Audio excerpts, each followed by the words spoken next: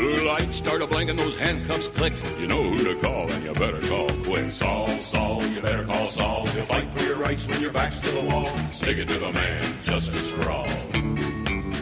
You better call Saul. Hello, everybody, and welcome to Breaking Goodman, Better Call Saul podcast covering episode 2 of season 3, titled Witness. I'm the host, Mike Marbach, and introduce yourself, I guess, across from me. I'm Samantha Russell.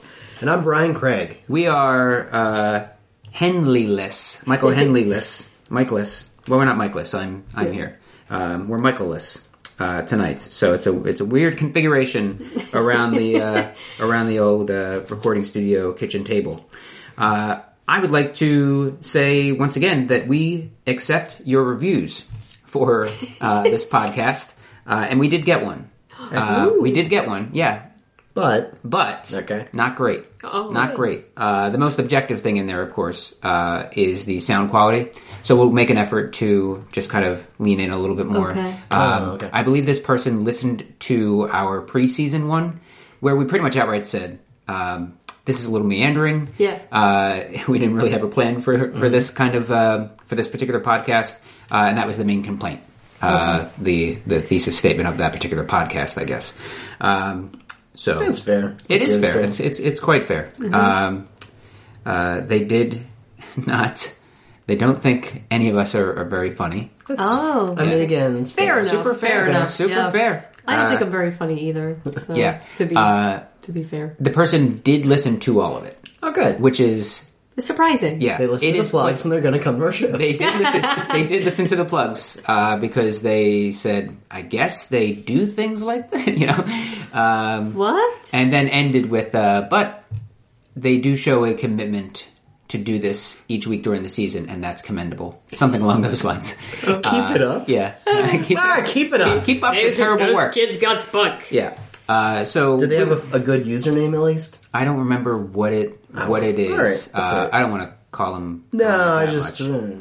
after the show. After the show, we'll talk. Yeah, I mean, if anybody's curious, you can always just go to when you rate and review. You can read the others. Cool. But that person is in the running for Our prize. yeah, for our prize, which I believe is going to be a Nita Will Call McGill shirt. Okay. All right, I like that. Yeah. I'm going to sit a little close to the mic and talk a little louder. Yeah. I'm gonna be more funny. Oh wait, no. We'll see. There's a lot of pressure. So you think. Never We'll mind. see. Yeah. So you think. Cool. So we're going to begin with Crystal clear sound. crystal clear sound here on the Breaking Goodman podcast with the Jimmy storyline, Jimmy line. And we open up with Chuck. Chuck is up. He's peeping around, looking for. Did you assume Jimmy? Did you assume like what was going on here? Yeah, Me too, for sure. And then they reveal that the one guy is there, kind of playing cards. Yeah, that was a weird because they did it in a mirror, which is always a fun way to reveal a person that may or may not be a ghost is sitting in a room. Yeah. This reflected in a mirror. With a guy who's not very mentally stable. So And then something we've never seen before. mentioning that just because I just watched it I finished fresh. about a half hour ago, so it's super fresh. It's super fresh, which is not around anymore. I don't think, right? The supermarket. Maybe. It's Acme. Meander. All right. That was a fair note. It's a fair note. Oh, we're already off. So it's quite clear the events that just happened, and there's a lot of background, a lot of stuff in the background in this particular episode. Things that are happening in the background, like big things. We'll talk more about Gus and whatnot. You talk about the reflection, Sure. And when Mike is watching Poyos, He's doing it through a through a mirror. So there's with just binoculars. a whole kind of reflection and background thing that this particular episode was going through, which I think was one of the big things I really enjoyed about the episode in general. Yeah, there was also a lot of staying awake that was needed in the episode because Chuck's doing it sort of in the beginning, and Mike's doing it. The Gus's guys are doing it. Like they're focused on No one's staying sleeping. awake. Yeah, You need those 8 hours. when you're doing bad shit. 8 hours sounds fantastic. Doesn't it? Yeah. What's that like? So Chuck he's up, he's peeping, guy's playing cards. We find out, I mean, I assumed as much that he was some sort of guy that... Private Like a PI, yeah. So he's a PI, and they're just waiting. They're It just felt waiting. like a poor man's Jim Beaver to me. Yeah. Yeah. He was a pretty he was a low rent private investigator. I can't imagine they're spending too much money on that. No. Although Howard seemed to think He so. balked a little at the price that Yeah. he's paying for it, but he's probably getting a cut rate nonetheless. Yeah. So then we go to the... well, before we move on, do you have anything you want to add to... I did find it interesting that when they were talking, he's playing with the cards, and he said that they used to be at a casino, but then they put the hole in them. Yeah. And Chuck focused on, well, then that way nobody can cheat with them. I don't know, it just seemed like he's always on the prowl for the Jimmy type person. Yeah. You know, like that he's knowing that that's the benefit of having the hole in the card. I don't know. And he's also classic Chuck. Oh, you can move that red 5 up. Yeah, yeah. Chuck explaining him on how Chuck to play his game. Yeah. So we go to the office, and Jimmy is painting, and he's got that I guess Wexler McGill WM. which he mentions later. Doesn't look like a stock market crash. Kind of does. And the colors there, what was it? It was blue and like a yellowish. Yeah. I don't know. Maybe some. Maybe something to that. Yeah, I think they're trying to put on the blue air, but I don't know. But there's no red in it, there's the gold in the middle, but there's no real red in it. And they got mirrored ceilings in there too, right? Did they? It looked like there was a drop ceiling. What was it? I thought it was just drop ceiling, but I could be wrong. It looked like there was a reflection of the wall on the ceiling. Huh? I could be didn't wrong. catch that. Possible. Maybe it's We'll not go as back clear and as I watch it thought. and then re-record. Yeah. With better sound. Crystal clear sound, Yeah. but we're still the same. Now in CinemaScope. And yeah, so he's painting, and he asks the job applicant if the M, if it looks like it's straight. Yeah. She's like, nah, it looks a little crooked. The M's a little crooked. Yeah. M is a little crooked. And he just kind of repeats it. Yeah. He's like, oh, a little crooked, huh? It's like the. Speaking of thesis statements, that's a thesis statement for their whole relationship. Yeah. The M Yep. is a little crooked. Yeah. And he just leaves it. Puts everything back where it was. He shoves it all back. Yeah. And then they have this interview. It was him and Kim and this woman, Francesca. And Jimmy's just kind of like steamrolling this thing. And Kim's not digging it. Kim's not digging it at all. Kim's being a little more cautious. I think she's being a little more reasonable, like a regular job interview where you check references and you think about it. You take a bunch of interviews, and Jimmy just saw something in her and wanted Francesca. Yeah. Who is, by the way, I don't know if you remember, this is his receptionist from Breaking Bad. I didn't remember that. Yeah, No. that's her. Okay. Which is funny because like she's talking about how she worked at the DMV and it just seems like, well, that's the perfect type of personality, I think, to deal with what she was dealing with in Breaking Bad and all of these people who were coming in and her just kind of no nonsense talk with them. Yeah. I did not remember that. A little annoyed. Well, a little annoyed at myself. that's all right. There's a couple people that came up in the show, Mike, that were like cameos. In this episode? There was a lot of Breaking Bad references in this particular episode. Man, yes. that was three specific people. Francesca for sure. We'll get to the other two. Is it sleep at the wheel? But he hires Francesca immediately. Like, what do you?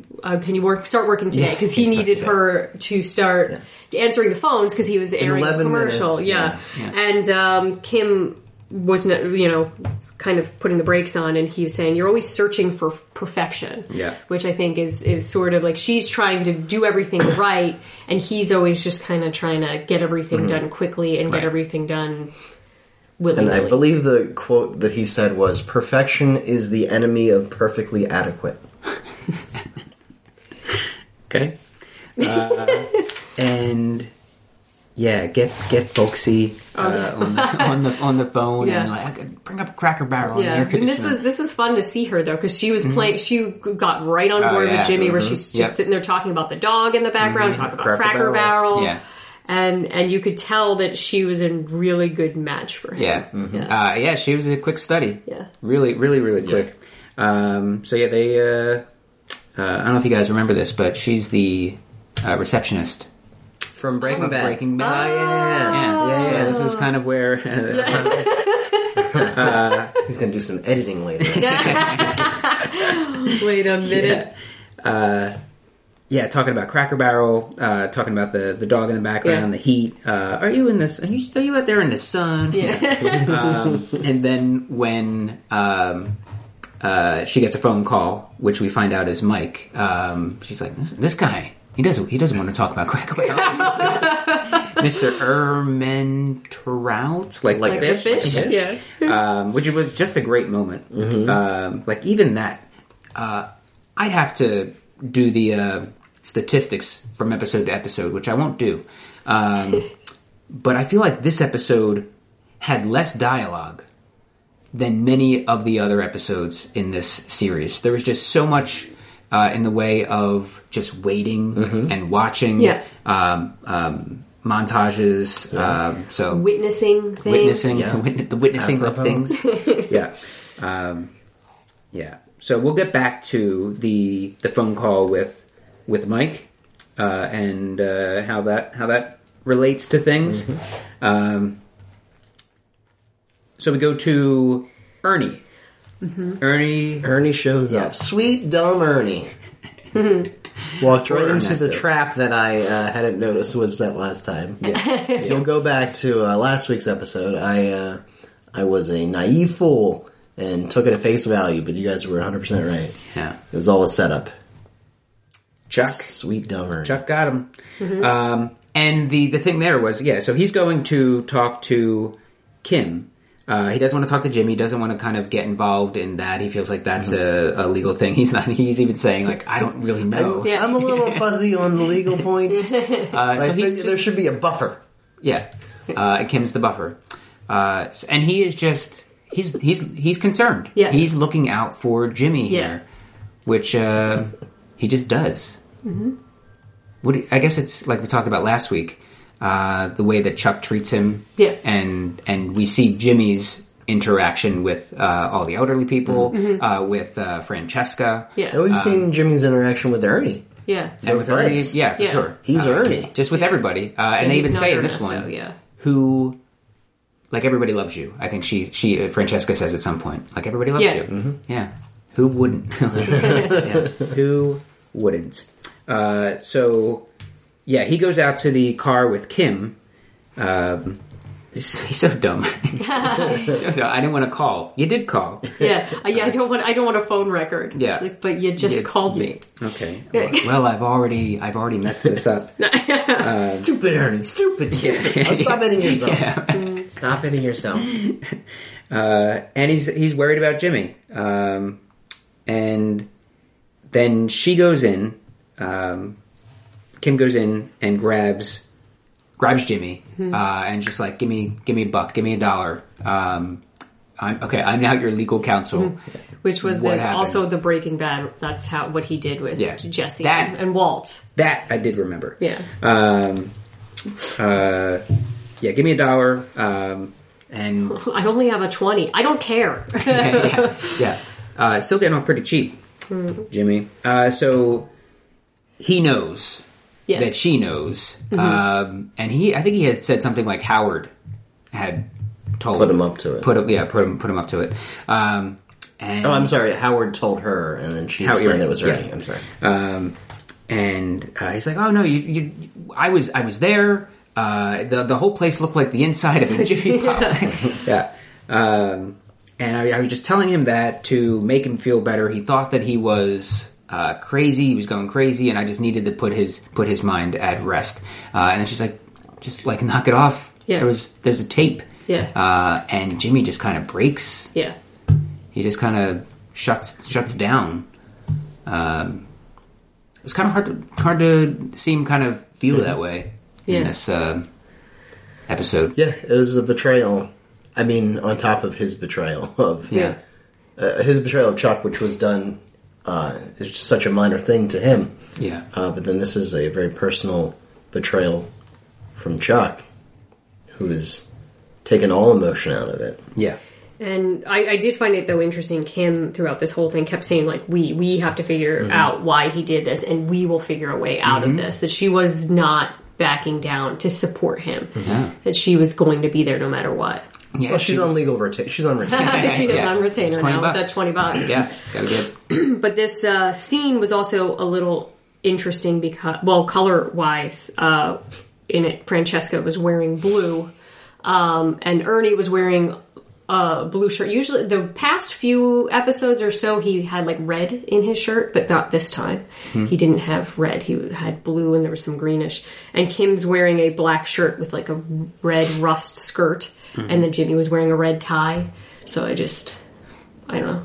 I could tell she was going to be on board with him, like, before she even talked to Ernie. Like, before she got the full thing. Yeah. Yeah, she was, it was like ride or die. Yeah. Just like whatever, we'll get through this. We'll figure out, we gotta find out why he recorded. She was thinking very logically. Yeah. She's trying, because she knew, just like Howard knew, not much you can do legally with this tape. Yeah. Yeah. She talked to a professor. Yeah. One of her old professors about, what the hell was it? There's a first party or one party consent. One party consent in New Mexico. Yeah. So she's on.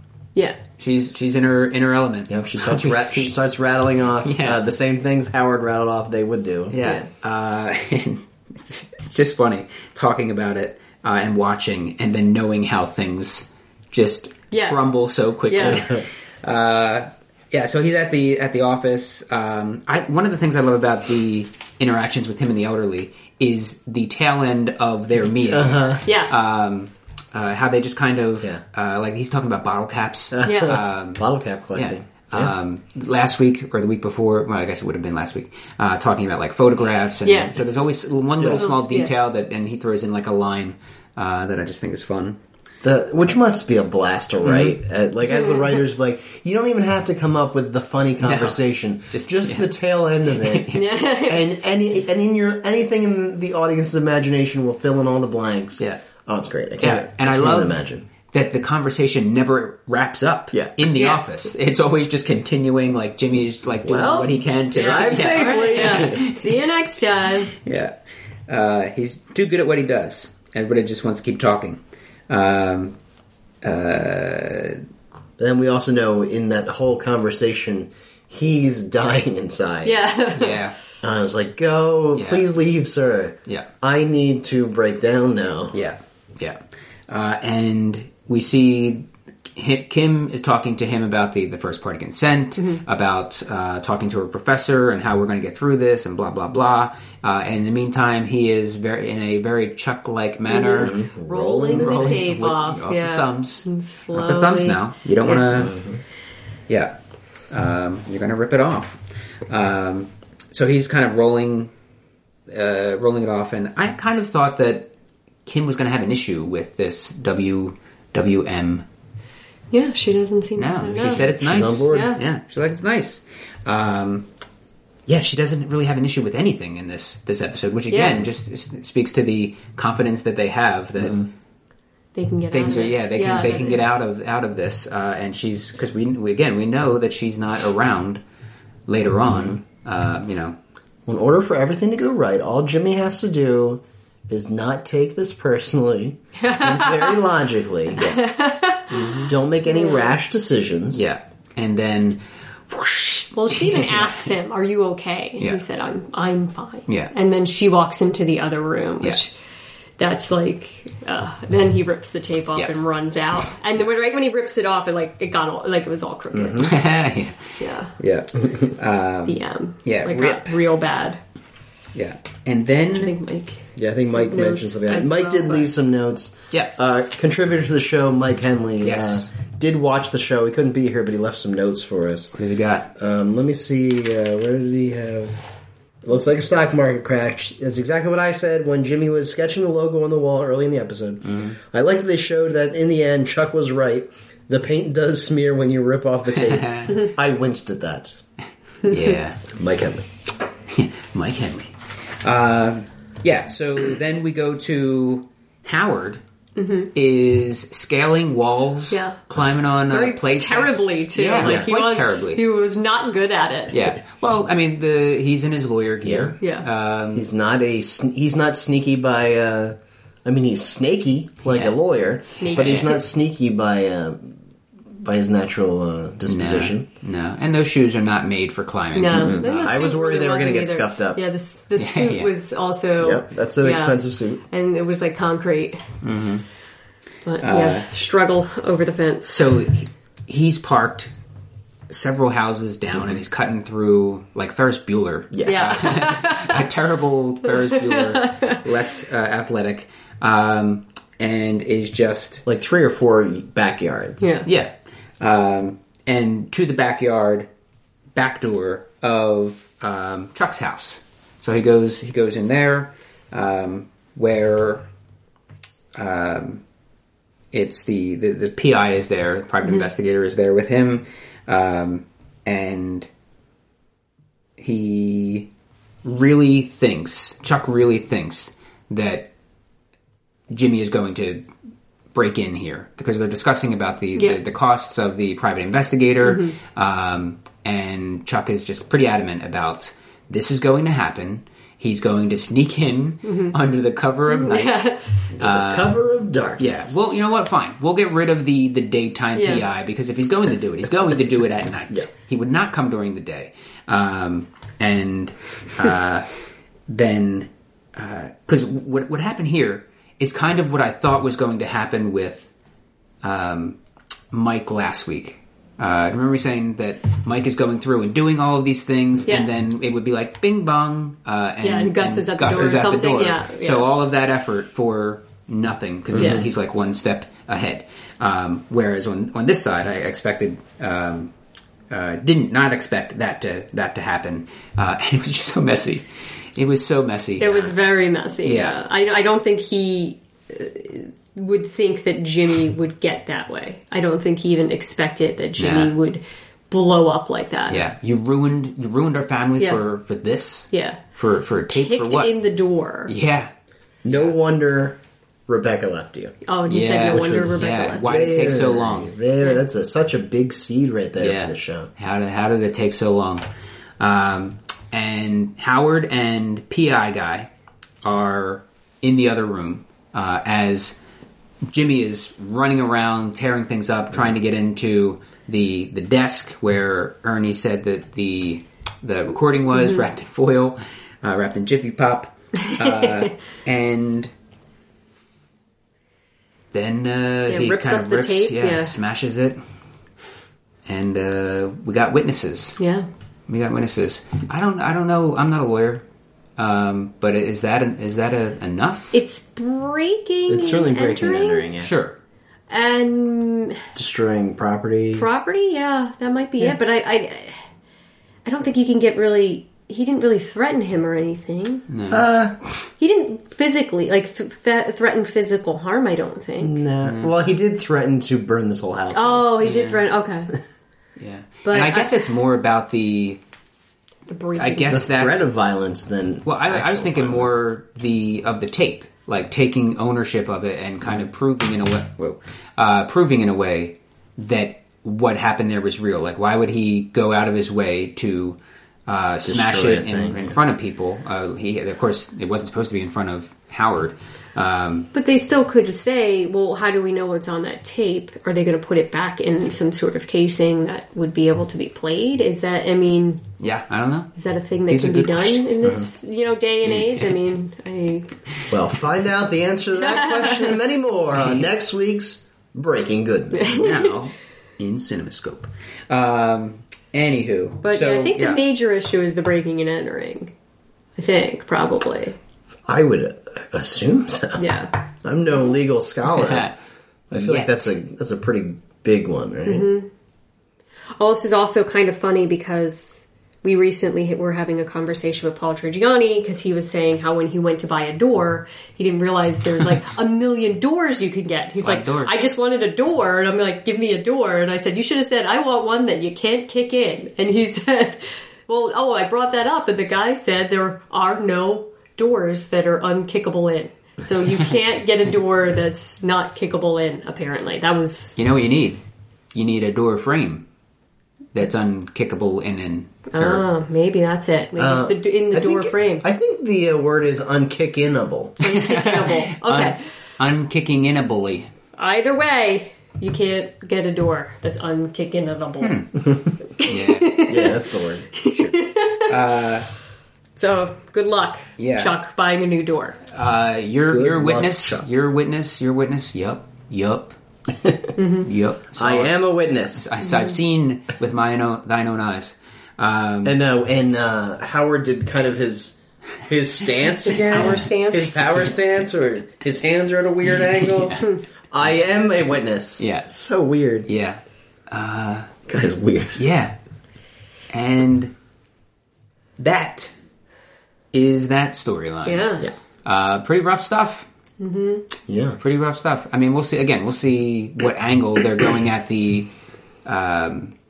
break. Whether it's the break-in, whether it's really something that they can kind of deal with the breaking of the tape. Yeah. If they have other, like maybe he did make copies or had somebody make a copy of it. I don't know. Well, it's funny looking back at the end of the last season.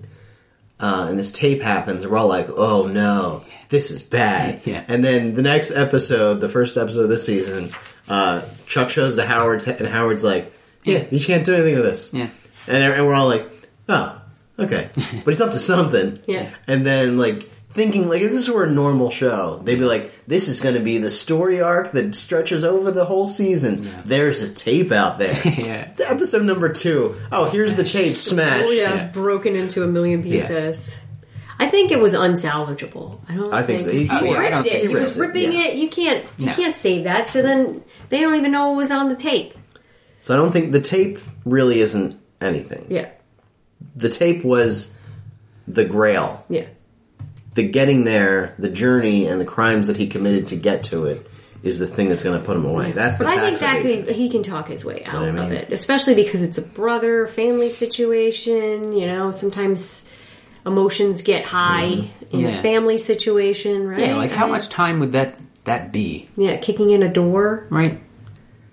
Come on, not too long. No, can't. And you can paint Chuck as like a crazy person because he has no power. But that's why. That's why Howard and the PI were there to be non-crazy person witnesses. Yeah. Well, they didn't know that. No one was expecting that. No one was expecting him. This just imagine he's going to come in under the cover of night. Boom! Chuck, open up the door. And Jimmy's motivation was in respect to the fact that Chuck was right. Jimmy was going to come in and get the tape. Chuck's anticipating Jimmy's motivation is that of self-preservation. Yeah. I'm going to sneak in under cover of darkness and steal the one piece of evidence that could put me away for life. Yeah. But really, Jimmy's showing up because he was betrayed by his brother, who went to such great lengths to put himself at harm's way to deal with electricity, just so he could destroy his brother. Yeah. And Chuck, that went way over his head. Yeah. I don't think he even recognizes it now, while his brother's going crazy in front of him, saying, "You did this? This is what you destroyed the family for? Yeah. This tape? Yeah. No wonder Rebecca left you." Yeah, he's a very robotic thinker. Yeah. No emotion. No. Jimmy's all emotion. Cool. Any other stray thoughts on that particular storyline? Let me just see if I think we got almost everything that Mike had in his notes. So this is the first confirmation that Rebecca left and did not die. Yeah, because we weren't sure if she was dead. Yeah. So Mike thinks this might pay off later in the season. We're going to get a little further down this rabbit hole of the whole Rebecca Maybe some more storyline. flashbacks. Yeah, I can get behind that. He said, I like the implication that Chuck is wrong about his brother in so many ways, yet in the broad strokes he's 100% right about more or less predicting his behavior sometimes. This is very bad for Jimmy. Yeah. But yeah, like what I just said, he's right for the wrong reasons. Yeah. So which I think it's so perfect. It's perfectly on brand for his character to be so right for all the wrong reasons. Yeah. All right. Gonna move on to Mike Ehrmantraut, Philly cop, former Philly cop, Mike Ehrmantraut. So the Gus team, Team Gus, is being followed. Yes. These are notes that I wrote in my fever dream. Okay. Gus team. We should mention that Mike was hopped up on goofballs for most of today, and it's just wearing off now. So if he sounds a little lethargic, it's not a lie. So Team Gus is being followed by Mike. It's pretty much where we left off with last week's episode, and Mike's doing what Mike does, kind of at the far edge of this radar signal, because he loses it for a little bit and then he kind of speeds up just to kind of make sure that he's still there, and then we just see, because this lasts a while too. This whole sequence is a good long while. It took wonderfully long. It was great, and this is something Mike mentioned in the thing, how he said, I really love this Mike stuff, the slow pace of the Mike stuff, and how the show requests patience for these Mike scenes, and he says they make it, for lack of a better word, boring. Like really emphasizing how real detective work is, as opposed to like detective TV shows and detective movies, how everything's like bang bang, flashy sequences, and really just sitting down and doing like listening to the stuff, and listen to a baseball game on transistor radio, and eating nuts and just waiting. There's so much waiting with this detective work. Yeah. And watching from afar through binoculars and mirrors. Yeah. It's pretty amazing stuff. And so we're just watching Team Gus go through all of their hidey holes. All their blind drops. Yeah. Just picking things up. Did any of you? What was it? Was it money? What were they picking up? I think they were picking up the payments. Yeah. Okay. And this kind of is going back to Mike in Breaking Bad with his tag along, Jesse Pinkman doing his daily drops, daily pickups, all around town. Yeah. The greater Albuquerque area. Yep. So going through all the hidey holes. And then it's the morning. We end up in the parking lot of I don't know where. I think we knew pretty quickly. Yeah, the color scheme immediately. Yeah. Also, they kind of zoomed out real slow. They were super slow. That was the one scene of the episode that just felt so ham-handed. Yeah, okay, we know. If you didn't know by now, get a load of this. Yeah, especially because the show, for the most part, has done a great job of just having those things there, rather than just like in your face about it. And if you're watching Better Call Saul and having never seen Breaking Bad, which again, it's weird, but I get it. It's been explained to me, and I understand, but it's so weird to me. Yeah. But if you're watching this without any understanding of Breaking Bad, pulling out to show the sign means nothing. Like, you're not gaining anything. Yeah. But anybody that's a Breaking Bad fan they know what the restaurant is. Yeah. So I have no idea, other than who that was being for. so unsubtle, who that was for. Yeah. So zoom out, boom, Pollos Hermanos, and that's that's the open. Again, it took a while. Patience, no dialogue throughout. Super long wide shots. Yep. Mm-hmm. Yeah. And just generally good TV. Good TV watching.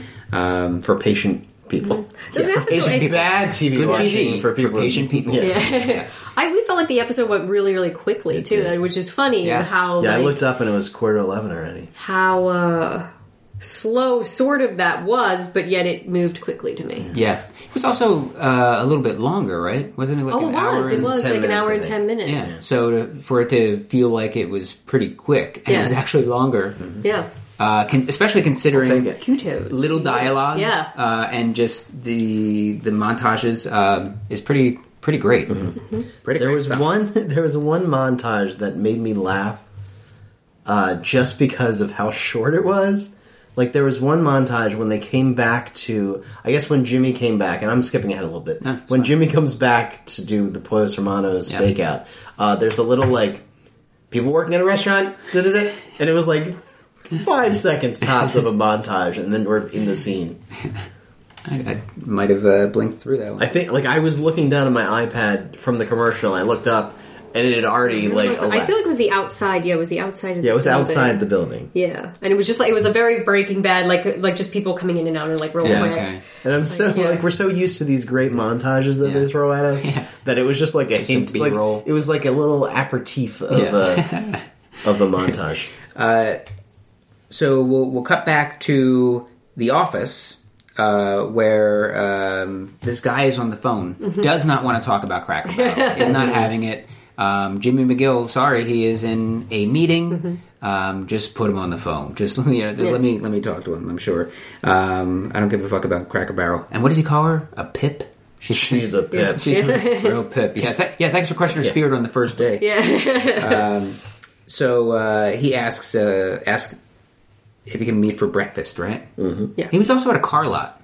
Yeah, he was getting a new car, so that way it didn't look like his other car. Right. So he could sit outside Pollos without noticing. This guy's one step ahead of everybody. He is in, or one step ahead of a lot of people. with the exception of having his go-to guy being James McGill. Yeah, right. So he's new to the area. Yeah, you know, he doesn't have a lot of contacts. It's understandable. So Mike is explaining everything that he wants Jimmy to do. As Jimmy is kind of starting to go through it, so it's a little overlapping, which is nice. And Jimmy, he's walking Jimmy through things, and Jimmy, I don't know, Jimmy's been a little conspicuous. Yeah. I was actually quite surprised because Slippin' Jimmy is a guy who is good at finding a mark, watching people, and sort of blending in. And I thought that was very out of character. Yeah. Me too. Unless it was because he did say, like, oh, what's in the bag? Is it drugs? Is it money? Like, maybe it's because he knows it could be a real bad guy. Maybe that's what it is. But he's usually, I would think he would have been able to pull this off better. Yeah. As a seasoned con man, it felt a little bit like a writer's putting goofy stuff in. Yeah. Mm-hmm. I mean, he's halfway in the trash can. Mm-hmm. Yeah. Which, I mean, it was fun to watch. Yeah. But again, in the grand scheme of this show, I think it stands out as a scene weirdly throughout the 3 seasons. Yeah. So far, still fun to watch. And like just how he's staring him down, like you feel like he would be better. He didn't eat anything. Yeah. Getting up and moving closer. Yeah. It just seemed not like using reflections or anything. Slippin' Jimmy. Yeah, who did this for years in a bar, just staking people out and figuring out what their deal is without being too obvious. Yeah. So, where are we? He orders the Pollos Classic. It was $3.19. What is it? And asked for ketchup, not salsa. Yeah, so can we take a little meander about what could that possibly be? It's a breakfast item. He's eating breakfast, right? At a chicken place. This is the breakfast hour at a chicken place in the Southwest. So salsa is offered. Yeah. Chicken is part of the meal. It's a breakfast item, so I'm guessing eggs have to be in there, right? But it looked like he was picking. It looked almost like a piece of chicken, but then he never really fully picked it up. Okay, but so is the Pollo's Classic just maybe we're at lunchtime now? I thought it was the morning though because of the because he ordered a coffee. And because that's when Mike saw it the day before. Exactly. Or possibly it's like Chick-fil-A, where you can, it's breakfast time. But we'll get like a chicken sandwich. You throw a piece of chicken on a biscuit and now it's breakfast. And if it's called the Pollo's Classic, that's a thing that's on the menu all day. And it would feel like that would be chicken. But also, I would...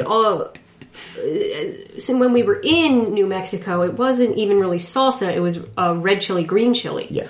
It wasn't salsa that they would offer everywhere. It just seems strange. I'm baffled at what could... And it only cost $3.19. Yeah. Including the coffee. Coffee. We just have major issues with this Pollo scene. I'm just confused as what that meal could possibly I just can't follow this whole scene. It's just too confusing to me. I mean, it's a great deal, whatever it is. Yeah. But the guy ordered the number 3 with potatoes and extra salsa. But I don't know what that is either. He went bold with the salsa. Yeah.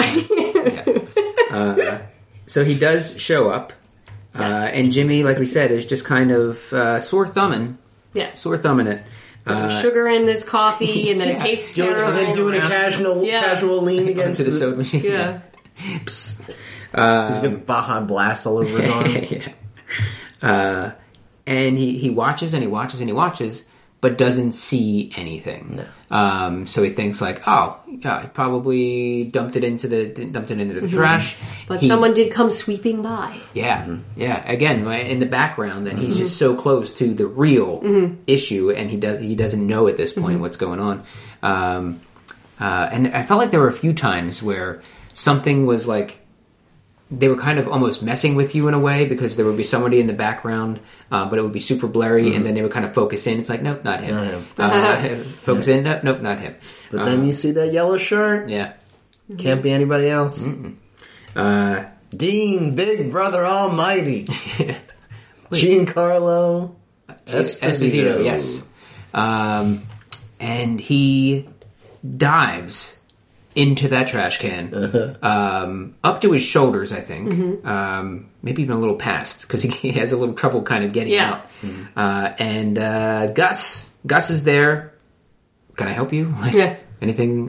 My watch. It's got a funky band or something like that. And regular Slippin' Jimmy finally kicked in. Yeah, at that point, throwing his watch in the garbage.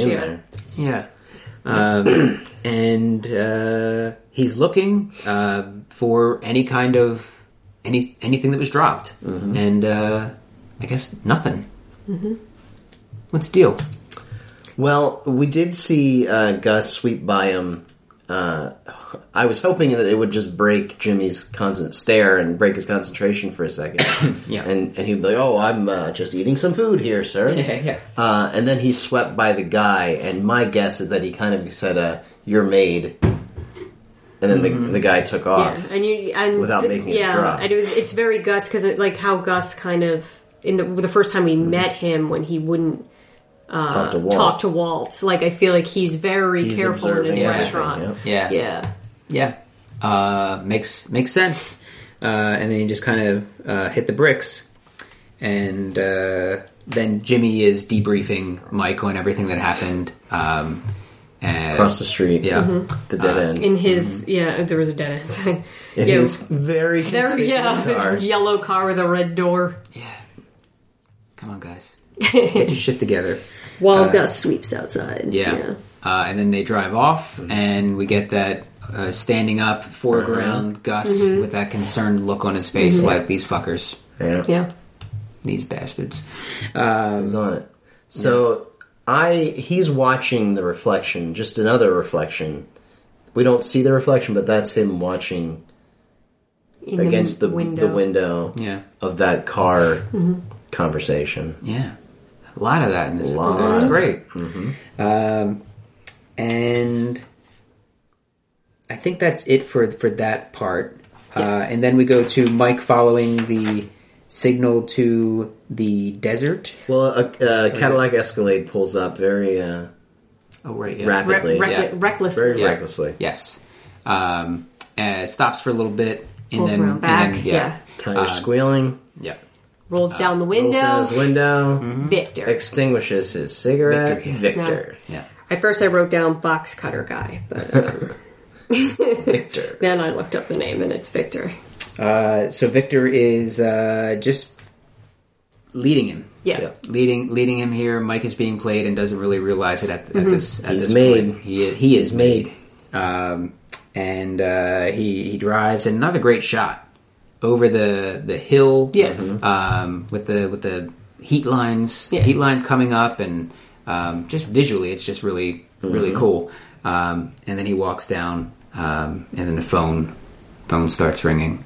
What does he say? I think he picks it up. And he kicks the gas cap. It was just sitting on the gas cap in the middle of the street. The phone. Says, yeah. And that's it. That's it. Yeah. That's all she wrote. Peter Gould, Vince Gilligan, executive producers. Yep. So Gus knows. Yep. Gus is leading him. They're having some sort of conversation. So I'm assuming like the next episode. Did you watch the? We did a little bit in preview, but I don't remember. It was pretty Mad Men-y, and it was mostly about Jimmy and Chuck. Okay. So we'll see Mike going to meet with Gus at some point. Do you think he's going to rope like Nacho into anything, or is Nacho off the? I feel like Nacho's in the other camp, right? Though. Yeah, Nacho's part of the Salamanca, group, and I feel like, and we know that Mike is attached to Gus Fring when we first meet him. He's attached to both. He's the conduit between the Chicken Man and Jimmy. Yeah. And I feel like both of them probably appreciate what the other one can do. Yeah. Do you know what I mean? Like I bet Gus is very impressed with Mike figuring all of this out and like tailing him back and I think it's I mean, Mike only the beginning of a beautiful friendship. Mike only made one mistake. And it was Jimmy. Yeah. Which again seems odd. Thought he'd be better at that. Yeah, right? He should be better at that. Yeah. Anywho, we did forget, or I forgot to mention one quick thing, and that was, hey, who's got your back? Yeah. I do. Yeah. I do. Okay. Yeah. So is this? He set aside the whole morning. Yeah. So we're gonna go do stakeout. Yeah. What are you gonna do? You got some good stuff. Set aside the whole morning. No, he just reaches across and opens up the door and get the fuck out. You're done here. Yeah. Work here is done. Yeah. Well, Mike might have thought he would have been better too. You know? Yeah. Marco would be so disappointed. Right? Yeah. Come on. Yeah.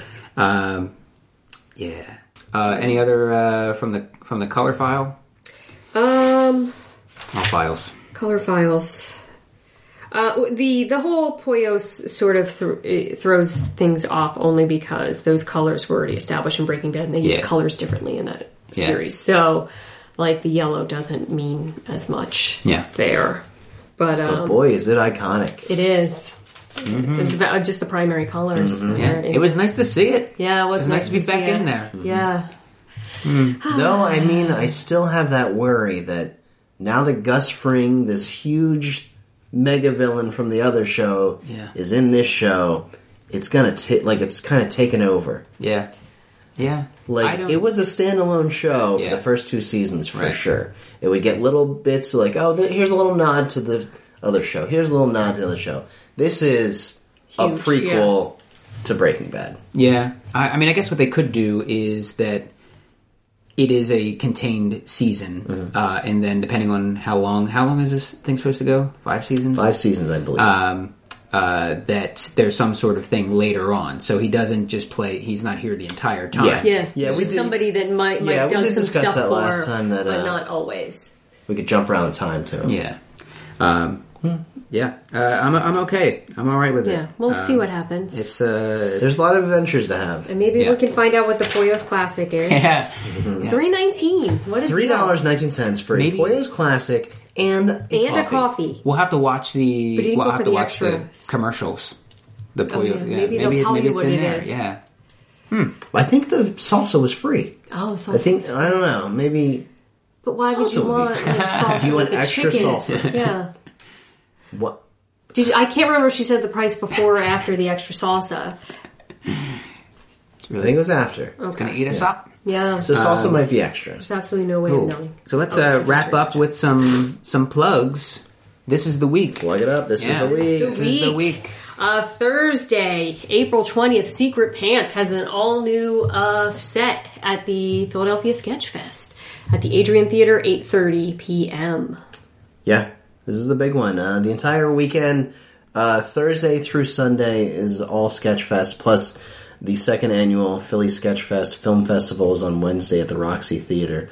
I will be in Secret Pants at 8:30 on Thursday at the Adrian Theater. I'll also be part of Swedish on Sunday at the Ruba Club at 1200 Callow Hill. I mean, not the Ruba Club. That's Saturday. I will be at Underground Arts, 1200 Callow Hill. You have the right address. Yeah, I got the right address. Just show up and follow the line of people. Yeah. Everyone's going to it. Everybody. And that's also at 8:30, but every single show, just about, there might be a few duds in there. I'm not going to say everybody's great, but there's a lot of really good groups that are performing. From the U.S. and Canada. U.S. and Canada.